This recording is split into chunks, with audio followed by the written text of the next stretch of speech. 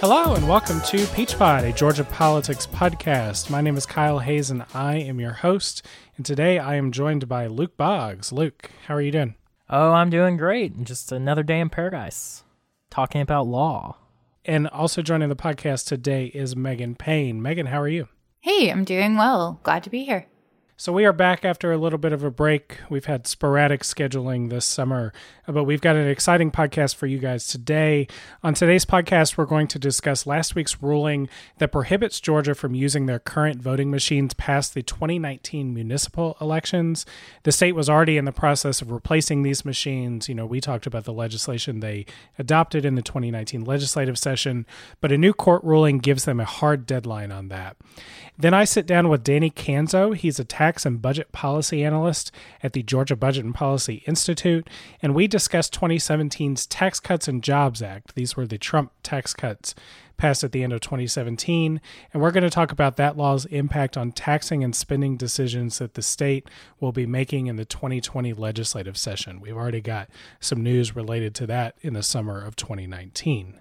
And then finally this week, Wes Wolf from the Brunswick News joins the podcast to discuss concerns from environmentalists over a Georgia Power plan to close coal ash ponds around the state as the utility moves further away from coal-fired power plants. So a little bit of environmental issues to round out the show today. But let's go ahead and dive in here on the first topic. So last week, federal judge Amy Totenberg prohibited Georgia from using the state's current DRE voting machines beyond the 2019 municipal elections, calling the machines antiquated, seriously flawed, and vulnerable to failure, breach, contamination, and attack. All very bad things. Totenberg also required the state to have a contingency plan in place to use paper ballots in the 2020 presidential primary if the state is not ready to roll out the new voting machines authorized by the legislature this year. The state faces a tight timeline for getting those machines online, though. So let's start with this ruling, Luke. Aside from just the headline that she prohibited the use of the machines, what did Judge Amy Totenberg rule in the case on the old DRE voting machines? So to keep this quick and simple, because it is complicated, she ruled that this system is pretty awful and that we should not be using it and that we shouldn't have been using it for a long time, and that we're not going to be able to use it anymore after the 2019 elections. This is a unique factual circumstance, and I think that makes this order so complicated. The reason that the state is allowed to use the old system in 2019 is only because of the fact that last session we passed a bill in the state that is implementing a new system that has the goal of being in place by March of 2020 when we're having the presidential preference primary.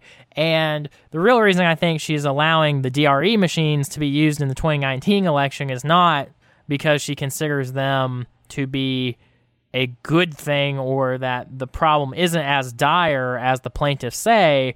It's more of that she is worried that the state would be incapable of doing this one-off election using paper ballots, which is what the plaintiffs would like the state of Georgia to do, and also successfully implement the new system by March of 2020. So, this is a place where I think we could take a cheap shot and say that she's saying that the state is too incompetent to do this all at once. But I think, being honest, Georgia has 159 counties. It would be pretty difficult to do one election using paper ballots, which is a completely different system that we haven't used for a really, really long time, and then expect, from November 2019 to March 2020 to using entirely new systems. So have effectively two new systems in less than a 12-month period. That seems really harsh. So this is not really in any way, shape, or form a, good ruling for the state. This is a strict, very strict, very harsh condemnation of their conduct and the way that the current system works. Well, and just to add on to that, it would be really hard for voters, not just the state, but for voters to all of a sudden walk into their polling place and have to accommodate for these new paper ballots. And then the next time they go in, have to change it again. People already complain about the voting process and it being inconsistent. And that would just make it worse. Megan, what were some of the technical problems with these voting machines? They've been much maligned, but I think somewhat lost in the details are what the actual technical issues are with the old machines. So the biggest issue with the machines is that they were hackable. It was very easy for someone to gain access to a port on the machine, for example, a USB port or something like that, and install a piece of malware on it that could then be passed from machine to machine with those little cards that we use as voters to insert and actually record our vote, and then we hand them back in and then they're reused later. A patch was actually issued to resolve this issue, and the state of Georgia did not install it, which for all you guys out there that are wondering if I should, skip updating my Windows machine or whatever, always do the updates. Always do the updates. Sometimes the updates do cause more problems. Fine. That does happen. But always do the updates because the updates are intended to solve a specific issue. And that's what happened here. I'm not sure if the state of Georgia didn't install it because they thought it would be cumbersome or they heard that maybe it was going to cause other issues or whatever. I don't know. I don't have visibility into that. But you should always install a patch when it is sent out. Megan, are you saying I should not be on Windows XP anymore? Yes, I'm saying you should not be on Windows XP. Luke, please tell me you're not on Windows XP. No, I'm on Windows 10. Okay. Thank you. Well, and that patch, isn't this right, Megan? That patch was after a report in 2006. This is an issue that goes back a lot longer than just the 2018 elections. Yes, it was an old patch. Quite frankly, these machines are very old. They are old technology, which is concerning in and of itself. Because there's always a worry that they have not had the patches kept up, but this patch should have been installed forever ago. Yeah, to my knowledge from reading the order, I believe it was saying that the machines hadn't really been updated since 2005, which is kind of crazy. Which is a problem. It is 2019, 14 years. That's a long time. Yeah, some of the other issues that came out in this ruling were voters describing, and this is from some reporting on the ruling, voters describing self-casting ballots, malfunctioning voting machines, and voter selections being flipped from one candidate to another. And this is on top of other computer problems that were had at some precincts during the 2018 elections where the computers used to check voters in and match them against their voter registration files, that those were not working correctly, and those led to long lines in a precinct in Gwinnett County being held open over 2 hours after it was scheduled to close because of delays. Luke, what are some of the actual legal issues at play? When we talk about court cases, usually we're talking about Supreme Court cases and we get into this theory of constitutional law. But this, I think, is a little more cut and dry. You can correct me if I'm wrong. What are some of the actual legal issues at play in this ruling? I would say you're half right, Kyle. There are actually quite a bit of Supreme Court type issues that you would see. And okay, so effectively this is an equal protection clause case from the 14th Amendment, and there's a long line of cases that says, and to quote, just as the Equal Protection Clause of the 14th Amendment prohibits state officials from improperly diluting the right to vote, the Due Process Clause of the 14th Amendment forbids state officials from unlawfully eliminating that fundamental right.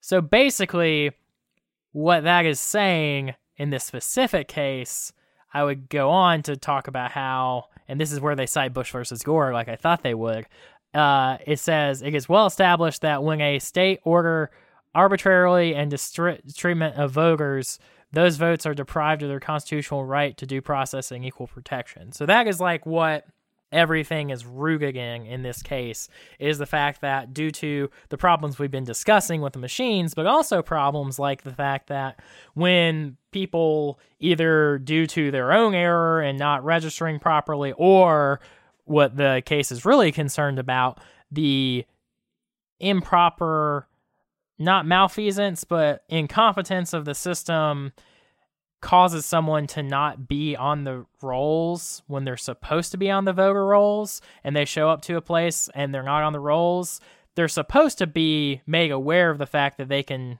do a provisional ballot, and stuff like that has not been happening. So, long story short, taking constitutional law out of it and just thinking in common sense. What's been happening is due to some policies that were deliberate by the Kemp administration while he was Secretary of State, but also just, technological problems of them not being up to date on the technology. Many people who were supposed to be able to vote were not able to vote, and a lot of this was very arbitrary and disparate. Thanks, Luke. So, Megan, these issues that the judge highlights in her ruling, they go beyond just the machines that were being used, the platform on which the election was taking place. It goes into other issues related to the state's the totality of the state's administration of elections. And one that particularly stood out to me was this claim by the state that they were using proper security procedures when they were, quote, air gapping computers from the voting machines. Can you describe what air gapping is and why that is not proper security procedure? Sure. So air gapping is essentially isolating a computer from the network. So in this case, the way they air gapped the machine, what they were doing was air gapping the results, or the ballots. So they had a machine that was off on its own, not on a network, and then they would take data via a lockable USB drive and they would bring it over to that machine and add it to that machine. The problem with air gapping, though, is that the gap is only as good as how data is introduced. So it's been proven in a couple of different cases that it's really easy to install malware on that lockable USB drive. And unless you're doing very robust scans on it every time you use it to port data over, you could be introducing malware along with the data that you need. Another issue is that the ballots were created on an internet-facing machine, which means that the ballots themselves could be compromised. So it's really difficult to truly air gap a machine and to air gap it correctly, and then saying, oh, well, we air gapped it, it should be fine, is not a sufficient defense. Yeah, and her ruling also addresses the issue folks may remember about a data breach at Kennesaw State University, that an election center there at KSU was hosting elections data, and that data was available somehow. I can't remember exactly how, but that officials had told the court that the servers where this data was on, the servers that housed this data, they were wiped because they were simply repurposed, and that data on those servers was not intentionally destroyed. This was a claim by Georgia elections officials. I think these were the officials from the KSU Election Center. And Totenberg called those claims flatly not credible, which is kind of unbelievable. Right. Well, so that's also correct. I believe if I'm not getting this mixed up with another issue, there's a lot to keep up with. Yeah, there were databases on those servers that were just available. If you could get on those servers, you could get on those databases. And so the databases themselves, the servers themselves, were just not secured properly using proper data security protocol. So there's a whole mess of problems that we've described with the old system so far, but I think the state would argue that all of those issues are relatively moot because the state is adopting an entirely new system of voting. The legislature instructed the Secretary of State to acquire a new system during the last legislative session. The Secretary of State recently announced that they had secured a contract with a new vendor. The vendor is different than the vendor that was being used for the old system. It was also different from a vendor that was getting a lot of criticism for having close ties to the Kemp administration. But Luke, Judge Totenberg mentions in her ruling the prospect of this coming new system. What is her view of the timeline of implementing that new system? And are there any additional legal challenges that the new system might face in court? Yeah, so she is very skeptical of the timeline for implementation that the Kemp administration and the Secretary of State have set up. and are claiming that they're going to be able to do. They're saying that they're going to have this new system completely online by March of 2020. The issue with that is they have failed to meet a lot of deadlines that they have set for themselves, and additionally, they haven't really met the same goals either, because, for example, the state was claiming that in 2019 that they would have 10 counties using the new system and testing it out and, just seeing how it goes. And in actuality, now they're saying they're going to have 6. So that is one of the reasons why Judge Thunberg is not going with the hand-marked paper ballots in 2019 is that, to put it one way, the state needs all the help it can get to actually hit the March 2020 deadline, and that is the system that Georgia is probably going to be using going into the future, and so they need to get that online as quick as possible. She's concerned that the state will not be able to do that. So what this ruling also says is that the state not only cannot use the DRE machine system in 2020, they also have to come up with a alternative to the DRE machines for the March 2020 presidential primary and forward if they are unable to get the new system online. So that's thing one. That's implementation problems. And that's a paper ballot system that has to be the contingency, correct? Yeah. So the system itself, I'm just going to read from her order because I think this is like the easiest way to understand this, because this in my mind was actually pretty clear. So quoting her order, the long and twisting saga of Georgia's non-audible DRE/GEMS voting system, running on software of almost 2 decades vintage with well-known flaws and vulnerabilities and limited cybersecurity, is finally heading towards its conclusion.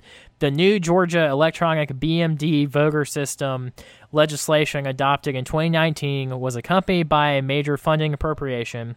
The legislation is an essential step forward out of the quagmire, even if it's just to terminate use of an antiquated, vulnerable voting system, with funding for a replacement voting system and the initiation of some measures of future ballot audit protocols. The wisdom or legal conformity of the Secretary of State's selection of a new vendor's particular ballot system, though, is not the question now before the court. So the new system basically is not really considered in this order. It's just, there's enough known about the new system that basically any version of it is probably better than what we have right now. But there's not enough to definitively say it doesn't have all of these problems, and there's not enough to definitively say that it solves all these problems. So the new system is already being challenged as well in an amended order by the plaintiffs. But for right now, there's nothing in this order that would suggest that the new system is not going to be implemented. Right. Well, I think that I don't think that she is fully sold on this system. I mean, she quotes Yogi Berra. She says, hopefully it's not deja vu all over again. And sort of, I think, shows an understanding that there will be a challenge to the new system, and what voting rights and what paper ballot advocates will say about the new system is that the security protocols are not much improved from the old system to the new system, primarily because the new system will print out you'll vote on a machine and it'll print out your choices, and your choices will be on paper in text. But then your choices will be read by a feeder that will read a QR code on the printed ballot. It will not actually read the text of your choices from the printed paper ballot that you get from the voting machine. And their concern is that, number one, voters will not necessarily check the printed ballot to make sure that it matches the choices that they input onto the machine. But number two, that if a machine was compromised for some reason, that the choice reflected on the text may not actually match the choice the voter made in the QR code that is scanned. And so that those things may not exactly match up, and that brings some doubt in. I think that is meaningfully different than the old system where there was no paper ballot backup at all. And when you did some sort of an audit or a recount, the machines would just spit out the same numbers that they did before. And so you had to find some other evidence of some kind of breach or manipulation. And the state maintains that there is no evidence of that, despite all of the vulnerabilities that have been laid out in this case. Yeah, well, I think this would be a good moment to mention, what she says right after the paragraph I read was that the defendants have previously minimized, erased, or dodged the issues underlying this case. Thus, the court has made sure that the past is recounted frankly in this order to ensure transparency for the future. So I suspect, and this is pure speculation, the state has an opportunity here to put all these problems behind them, but they would have to start acting in a completely different way than they have previously acted, and they would have to implement some pretty hardcore auditing procedures to make it clear that, the issues you just talked about, like the QR codes not matching up with what the paper ballots say, they're going to have to have some really good procedures to make sure they're doing some randomly selected tests to make sure that, the paper is matching up with what they're getting on the electronic copies and stuff like that. Or I would not be surprised if we're, it's deja vu all over again, as she says in the case. And, I feel like this system is a lot more potentially defendable than the old one. That is my starting point and framing point. So with this system, had the state basically just readopted it, but updated things, I think no questions asked, that system would be thrown out. But the newer system has potentially enough defensibility that it might not get thrown out, is how I feel right now.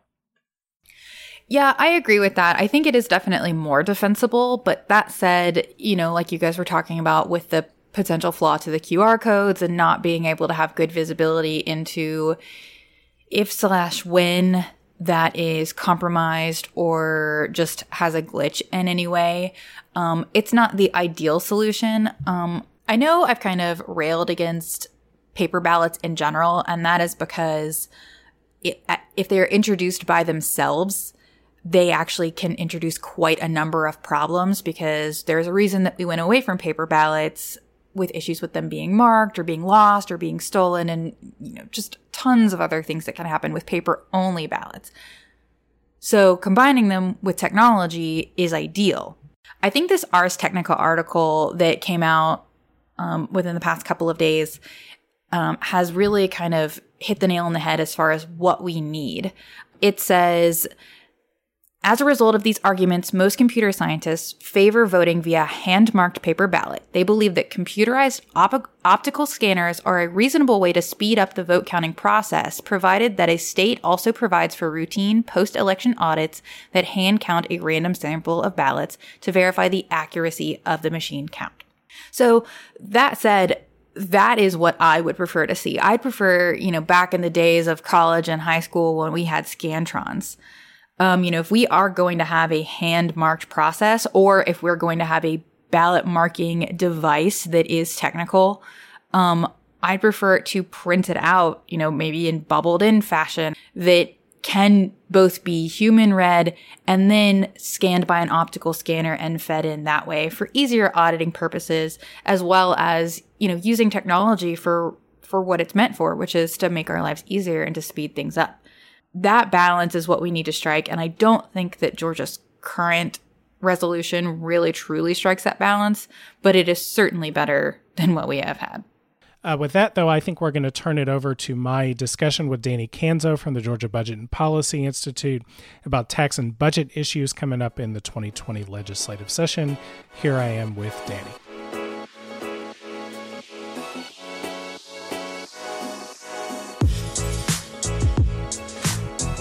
All right, so on this segment, we are talking about how some federal tax legislation from 2017 and a new call from Governor Kemp for the state to cut its budget is impacting the budgeting process this summer, and as we head towards legislative session in January of 2020. And to do that, I'm joined by Danny Kanzo, the tax and fiscal policy analyst at the Georgia Budget and Policy Institute. Welcome to the podcast, Danny. Thanks, Kyle. I'm excited to be with y'all. So the Tax Cuts and Jobs Act of 2017, that was federal legislation that was passed under the previous Congress at the end of 2017. But you guys have a new report out that looks at this legislation. So can you give us a little bit of background about what the Tax Cuts and Jobs Act is and what it has to do with Georgia's taxes and budget? Absolutely, Kyle. So I'm very excited about a new report that we just released that's, a really comprehensive 31-page look at some of the biggest changes that have been made to the federal and state tax code in decades, really. And so, we were able to partner with the Institute on Taxation and Economic Policy, ITEP, and Step Up Savannah, which is a local organization in Georgia, to also do a case study on the city of Savannah to look at how the Tax Cuts and Jobs Act, which was federal legislation that was passed in 2017, and the state's response, which was passed very quickly after the TCJA because of how closely the state of Georgia aligns our tax code with the federal income tax, and to look at how that will affect taxpayers from 2020 to 2025 when most of those provisions expire. So what we found is that between 2020 and 2025, $43 billion of tax cuts are going to flow into the state and reduce the federal liability of Georgians, households, what are called pass-through businesses, which are basically, your traditional small business where the owner passes through the tax liability to their personal income tax, and corporations. And so $43 billion with about $8 billion per year of federal tax savings. And 75% of that is going to go to those who earn over $108,000. And so, unfortunately, we also found that the first 60% of Georgians are going to receive about 12% of that $43 billion in savings. And so we also looked at the state's response, and Georgia is very unique in how we structure our state's tax code. So, first of all, every year the state passes conformity legislation. And what that does is it aligns about 95% of the itemized tax breaks that we offer with those that exist at the federal level. So when you're calculating your income taxes, it's more than just the rate that you pay. You get to a number of income that rate is applied to.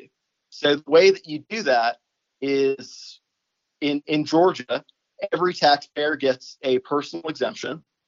Individuals can qualify for a personal exemption of $2,700, and married filers can qualify for a personal exemption of $7,400 with $3,000 for every dependent. So every taxpayer gets that deducted from their income, and then you choose between they're taking the standard deduction, which is a flat amount, or itemizing. And so Georgia is unique in that we require taxpayers to make the same choice that they do on their federal return, on their state return as well. And we also allow state taxpayers to deduct state and local taxes from the amount of income tax that they have. So that makes us basically the most vulnerable state in the nation to these very significant federal reforms that took effect in 2018.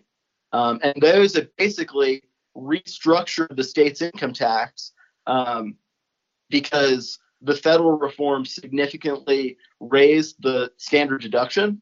And so as a result of that, 86% of Georgians are going to take the standard deduction going forward.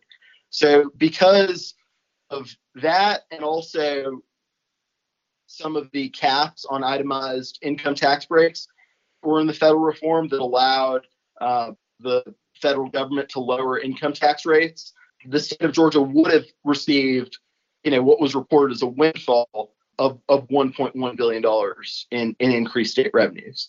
And so the state basically acted in two parts. First part adopted all of those federal changes to itemized deductions, doubled the state standard deduction, which ate away about $515 million of that 1.1 billion, and then lower the top income tax rate for both households and corporations from 6% to 5.75%, and that ate away, another $450 million of that $1.1 billion. So that was passed in the 2018 legislative session. Concurrently, Governor Deal also raised the revenue estimate midway through the session, if you'll remember, to fully fund QBE. And so that basically was the full share of the revenue increase that the state received. And so, the legislation also created a trigger meant to take effect if for some reason state revenues, vastly outpaced what we were estimating based off of implementing some of these very new provisions in both the personal and corporate income tax. And so that would further reduce the top income tax rate for households and corporations to 5.5%. And so what we were also able to estimate in this report is that over a full year, that would cost $550 million to the state, which is 2% of the entire state budget, or about the same amount that it cost to fund the $3,000 pay raise in the 2020 budget, which is obviously a very significant amount of money. So that's a lot, but that's kind of a overview of, sort of both the federal and the state reforms. But this is really, the one of the biggest and most substantive changes that we've seen at both the federal and state level. So we can dive into some of these specific areas. Yeah, let's talk a little bit about this two-step income tax reduction that the state legislation sets up. So your paper describes this, but for our listeners, the conforming legislation that the state passed, it reduced the top income tax in 2 steps. And the second step, if it happens, is scheduled to take place in the 2020 legislative session. The legislature would adopt a joint resolution to reduce the state's top income tax rate from 5.75% to 5.5%. And one of the things that your paper does, Danny, is it looks at the distributional impact of how the tax cut benefit is distributed by income group, across people by income group. So can you talk about how the second step down in the tax rate, if it's adopted in 2020, how that is estimated to be distributed by income group? Absolutely. So, to be clear about this, the first phase that's already gone into effect has already reduced the income tax rate, the top income tax rate for both households and corporations to 5.75%. And so what we find about the first phase that's gone in, which is, about $1 billion in offsetting tax cuts, is that a majority of Georgians did receive a modest tax cut because of what the state did on the standard deduction, and in the first part of the legislative actions that have already gone into effect. So when we look at the second rate cut, we found that over a full year, it will cost $550 million to implement, and 75% of that $550 million will go to the state's top 20% of earners. So basically, in a given year, about 5 million households and businesses file tax returns. So 20% of those earners have incomes above $100,000.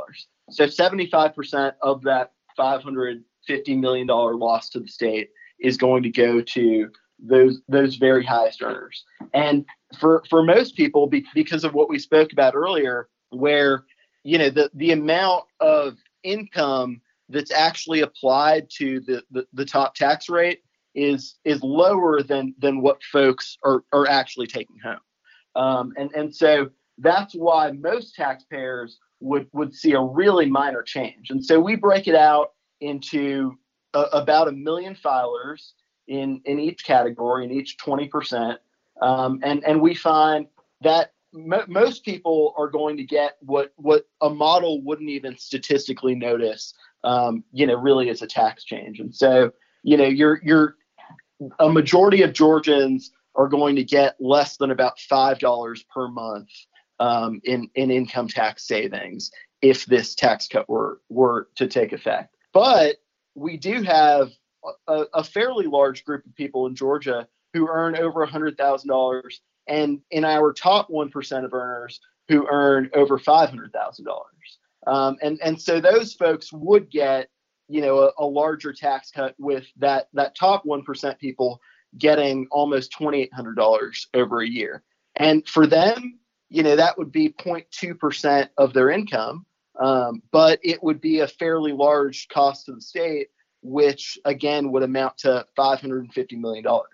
And so, I'm sure as a lot of your listeners know, this conversation is happening alongside the governor's directive for agencies to reduce their budgets by 4% for the amended 2020 budget and by 6% for the fiscal year 2021 budget, which would obviously total 10% over 1.5 years of cuts to agencies. And so, the state is considering that at the same time that lawmakers will be weighing whether it's worth also additionally having to find $550 million in savings when most taxpayers really would not see much of a difference. Yeah, let's talk a little bit about the announcement from the governor that he's seeking this 4% cut in 2020 and a 6% budget cut in 2021. I know, and we talked a little bit about this beforehand, that we don't have tons of details on what these cuts mean. But when you look at a 10% total cut in the state budget, what does that mean generally, just in terms of delivery of services or other important responsibilities of the state to potentially absorb a cut of 10% as the governor's proposed? Well, so I think that this is really important because the state of Georgia ranks last in the nation in the growth of spending since the recession. And by most measures, we're the only state that spends less per person than we did before the recession hit. And so we were just talking about our state tax liability. The state also ranks 48th in America in state taxes. And so, we have grown at really the most conservative rate in America budget-wise. And we have a lot of needs in the state. And so a 10% cut, to give you context, is the first cut that agencies have been asked to prepare since the recession. And so the state was already scheduled to grow at a 3.2% rate, which would, again, be the lowest rate since the recession. So we're combining all of these, to try to basically set new records in how little that we can spend. And to echo the speaker, that is going to force some very critical agencies to choose between cuts to personnel or cuts to services. The state already is facing some pretty significant pressure on revenue collections as we've gone through some pretty significant transformations because of the Tax Cuts and Jobs Act and what that's done to restructure how we collect income taxes.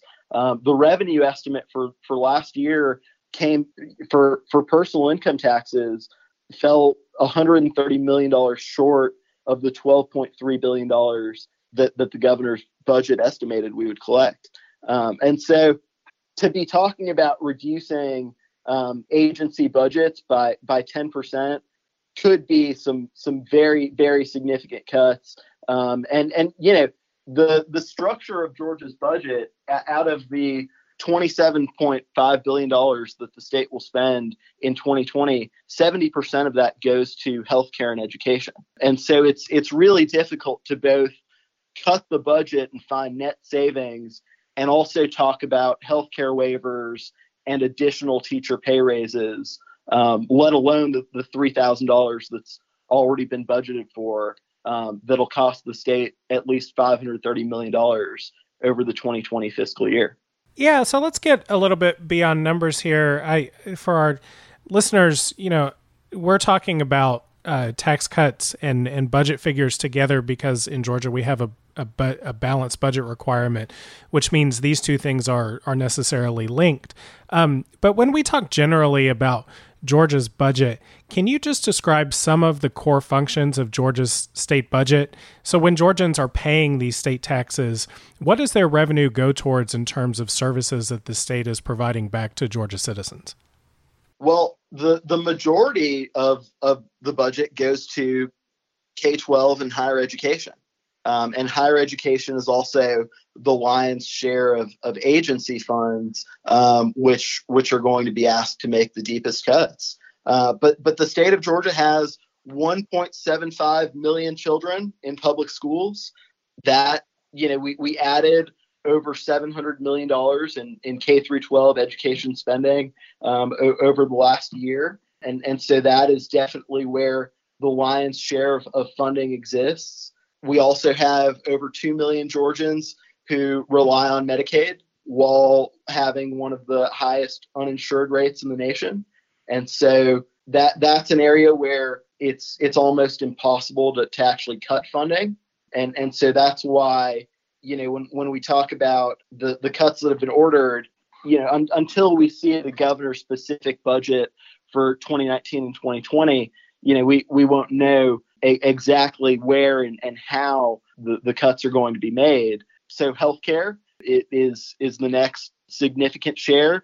After that, comes higher education and then public safety and corrections. And then, what we use to make bond payments.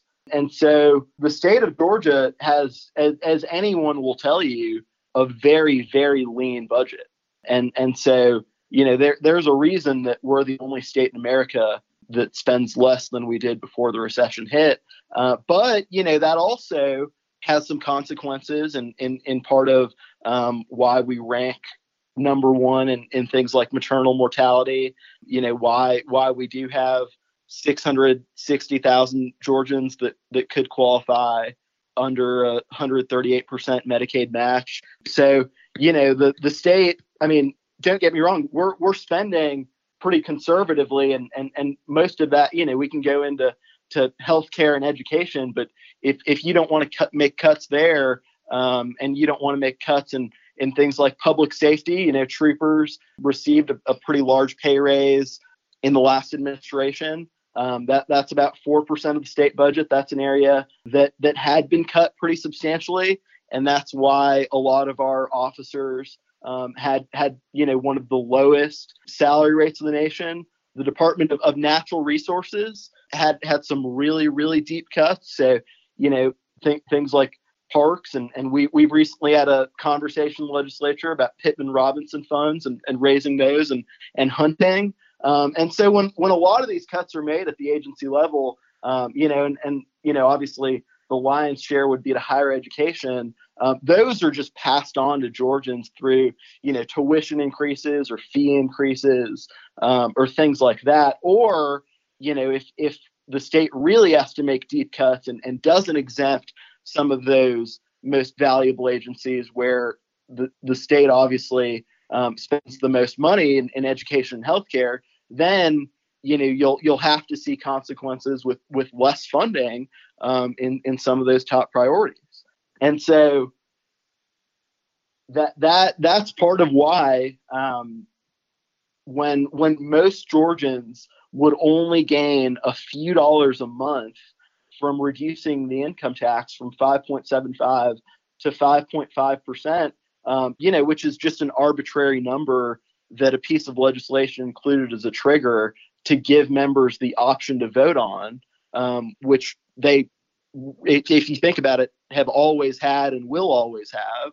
It's more valuable to most people to have that $550 million as part of the budget.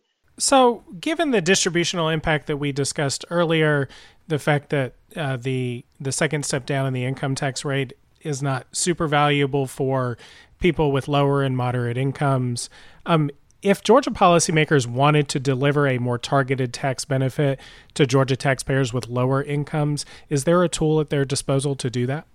Absolutely. So this is an issue that we've been advocating for a long time here at GBPI, and 29 states across the nation have adopted what's called an earned income tax credit. And that's modeled after a federal credit that exists and has since 1974. And so basically, research across the nation has concluded that the EITC is one of the most powerful anti-poverty tools ever created, and the most powerful tool within the tax code that can lift people out of poverty. And basically, the way that it works is by rewarding people who work a certain amount of hours up to about $55,000 in annual income, adjusted for the size of their family. So most about over 90% of the dollars from the EITC federally go to families. And right now in Georgia, over 1.1 million people are benefiting from the federal EITC. So, that is unique in that we can look at the effects that those people are receiving, and we can see through the data how many of those people are being pulled out of poverty, that it's leading to people moving into the middle class, and that it's just been a very, very effective use of dollars. So what we looked at is, if the state of Georgia were to create a really modest $130 million non-refundable credit valued at 10% of what the federal government offers. So it would be about up to a $500 tax cut for lower and middle income people, again, targeted around families and work.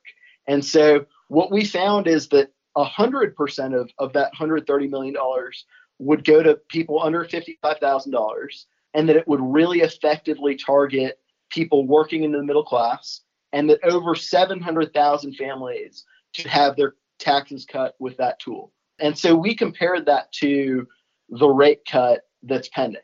And so, one thing that's really important to talk about is, when we look at the federal TCJA, the bottom 60% of people are only going to get 12% of that $43 billion in tax cuts through 2025. So that huge amount of tax cuts that's coming in is really not going to benefit anybody. To a significant degree, the people in the middle class and below are not getting a very large share of that. And so, especially that lowest income group, the one bracket that the TCJA did not lower rates on is the bracket for income under $20,000. So they really get almost nothing. They get about 2%. The million households in Georgia that make the least money are only going to get about 2% of all the federal tax cuts. So this an EITC would very effectively target those folks. For the second rate cut, the bottom million Georgian earners would get 0.4% of the $550 million.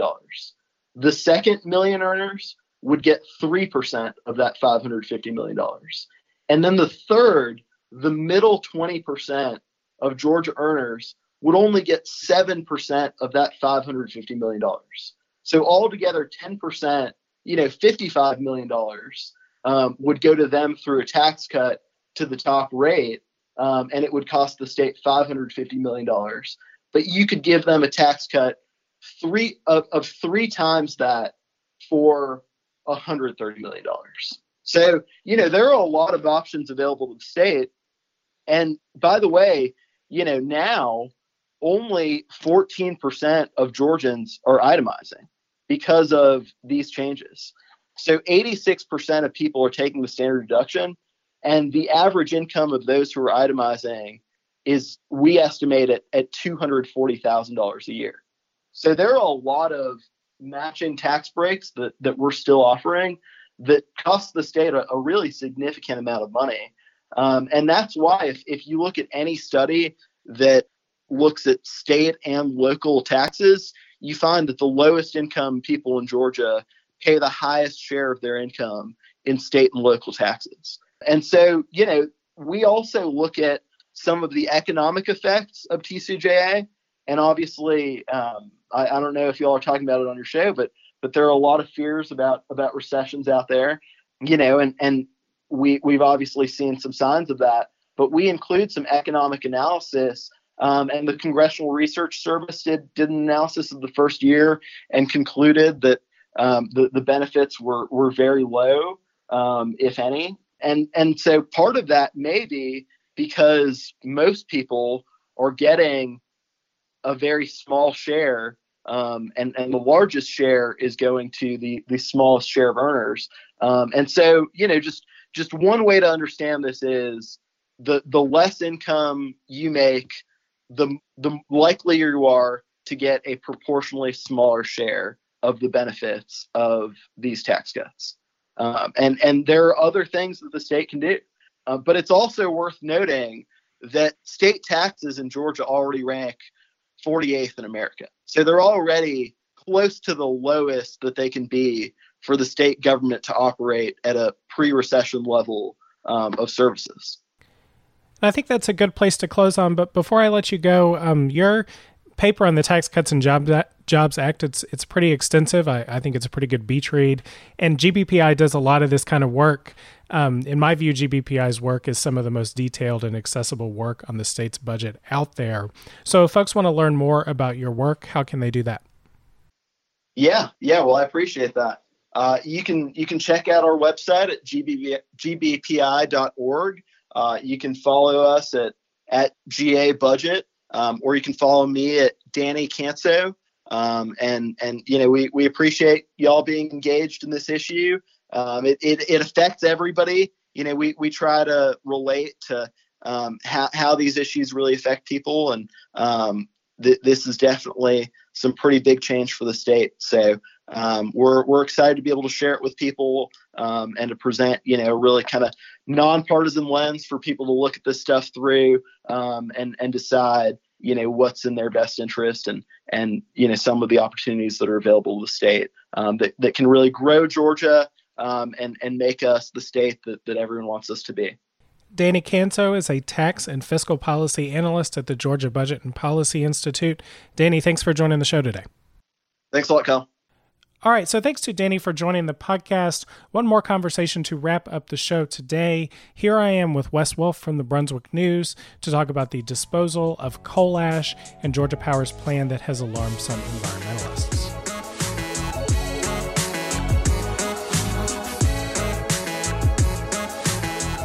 All right, so joining the podcast today is Wes Wolf, a reporter focused on the courts, the environment, and state politics for the Brunswick News. Wes, welcome to the podcast. Thanks.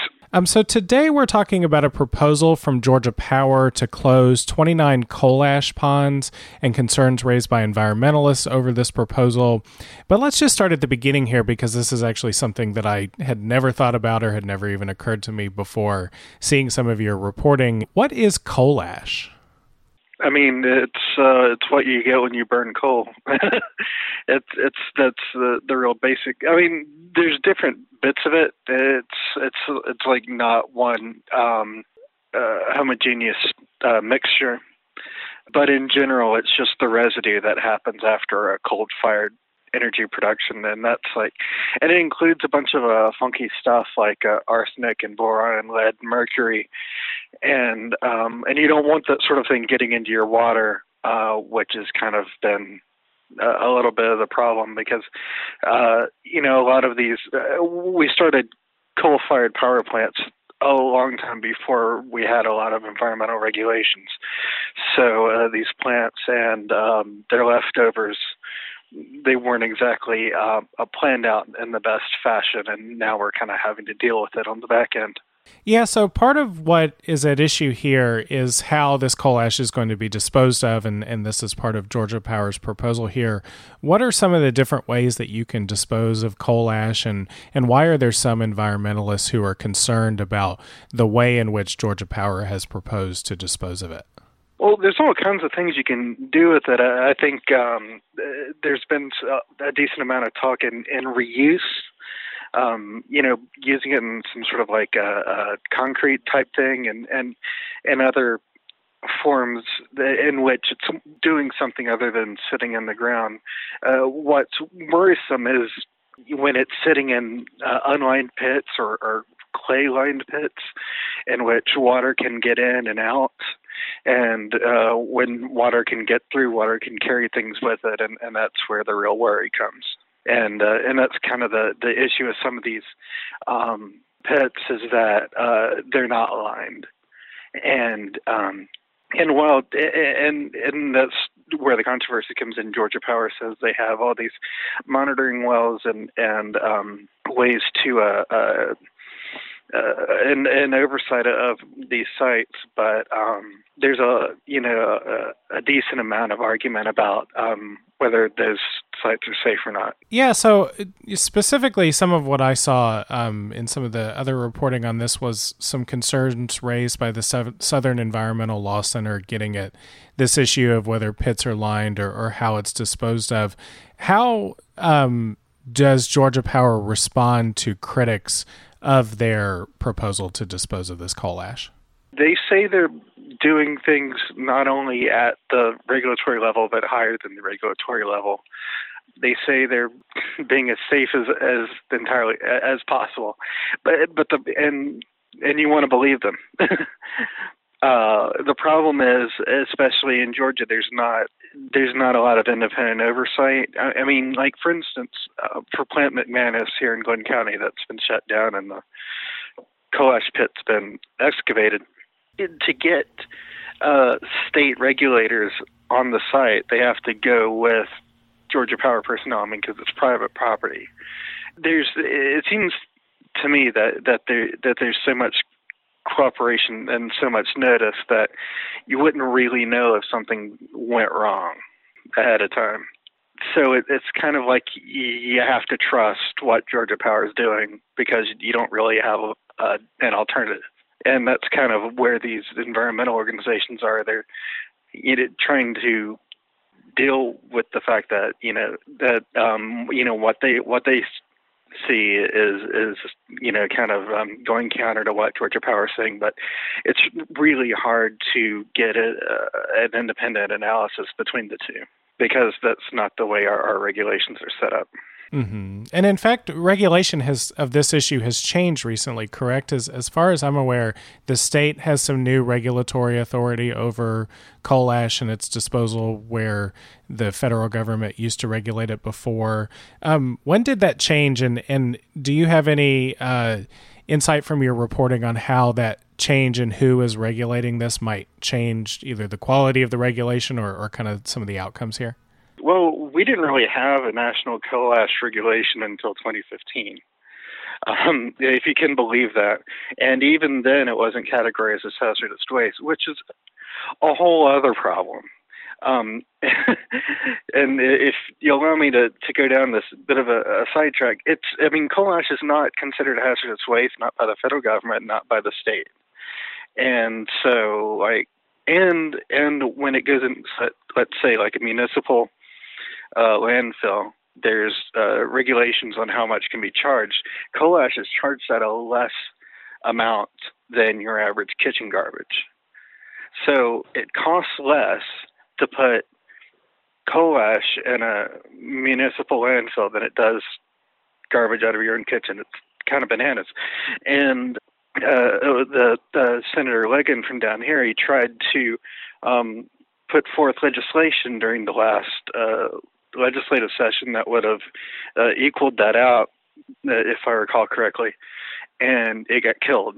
Like every coal ash bill in the legislature gets killed, even the most minor bits, which is kind of problematic with this regulation going to the state level in Georgia, because what Georgia Power wants, Georgia Power gets, basically, and there's not a lot of pushback from the legislature there at all. Because any time a legislator tries to do like the smallest thing, the bill dies in committee. I mean, I've seen that session after session with our local legislators, and what they've tried to do is very minor coal ash regulations, and it just every year they get bound up in committee.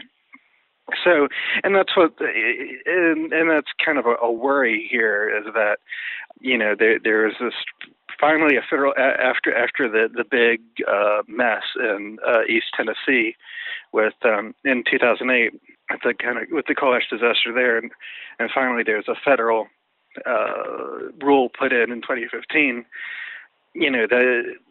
there's kind of a hope for some sort of real regulatory framework. But now, with that going to the states, you're kind of like left with the whatever energy power in the state. They're going to push their weight around, and I think that's going to be what happens with Georgia Power and this regulatory framework if Georgia is allowed to do its own permitting. Mm-hmm. So there was a hearing. So despite this regulation moving from the federal to state governments, the federal EPA hosted a hearing in Atlanta. What happened at that hearing? Yeah, I mean, it's a process. I mean, before Georgia can take over the permitting, it has to go through a process, and part of that's public hearings, and a lot of people got up and a lot of people voiced their displeasure, but I don't think that'll really make an impact because it appears that the state wants this. It appears that Georgia Power wants this. It appears the Trump administration wants this. I don't really see how it's stopping. So, I mean, for instance, in a sort of similar but not exactly type situation, I mean, down here we have the Cherry Creek outfall, which is it's not on the national priorities list, but it's regulated like a Superfund site. And so there's been a proposed agreement between the Hercules, the company that polluted the site, and the federal government. And what they agreed to out of like 10 possible choices was the least expensive option, and it leaves a lot of contaminated soil, and a lot of people got upset about that. And the county government issued a resolution against the consent agreement. The city government issued a resolution against it. Every elected official that I know of in Glynn County is against it. Buddy Carter came out against it, and there's like oodles and oodles of public comments against it, to the point to where the DOJ in documents filed with the federal court said, we have to deal with all these public comments, blah blah blah. We can't submit the paperwork by this deadline, and they put it off and put it off and put it off, and finally they submitted paperwork saying, you know what, we think our original plan is just fine, thanks. And they're planning on going, with the plan that they decided, despite all of the comments against it, and despite the entirety of the local government being against it. And that's because they can. It's because that's the way the rules are set up, and I think that's going to be the way it is with this coash regulation. So what comes next on this issue? I know it sounds like you're a little bit pessimistic about the concerns of environmentalists weighing heavily on how Georgia Power implements this plan, but are there other opportunities for the public to give comment or to interact with some of the other bodies that have regulatory authority over Georgia Power, like the Public Service Commission or the state legislature? Well, I saw that EPA is going to be receiving public comments through the end of the month. So, I mean, I don't believe that, the comments will go far, but I mean, can't hurt. The only thing that can possibly counter Georgia Power's immense influence at the state legislature are those legislators' constituents, having their voices heard. So if the utility is doing something that you don't like, let your legislator know about it. And maybe some of these bills that have been getting bottled up in committee may have a little bit more life next time. All right.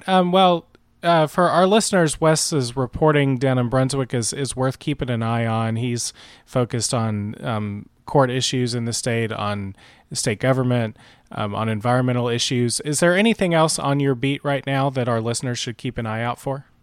Well, we have a decent amount of coast, and a lot of it matters a lot. For instance, we have, if you're interested in good seafood, we have red snapper regulations are coming up for discussion again. people really don't have any idea how complex and controversial fishery regulations are. It's kind of insane, especially when it comes to really popular fish like red snapper. We've had a couple mini seasons this year, and I'll be sitting in on a webinar tomorrow evening about possible changes in the red snapper fishery. Also, the lawsuit regarding seismic testing is still in the federal court in Charleston. That has an effect on us. It's not really doing anything right now, but it's sitting around. I've been keeping an eye on it. There's been some action on the state level in some other states, like in South Carolina, people want the state agency that allowed for seismic testing within the 3 miles from the coast that the state regulates. They want them to rescind that approval. I think in North Carolina, their Department of Environmental Quality has rescinded approval to one of the companies that's trying to do seismic testing.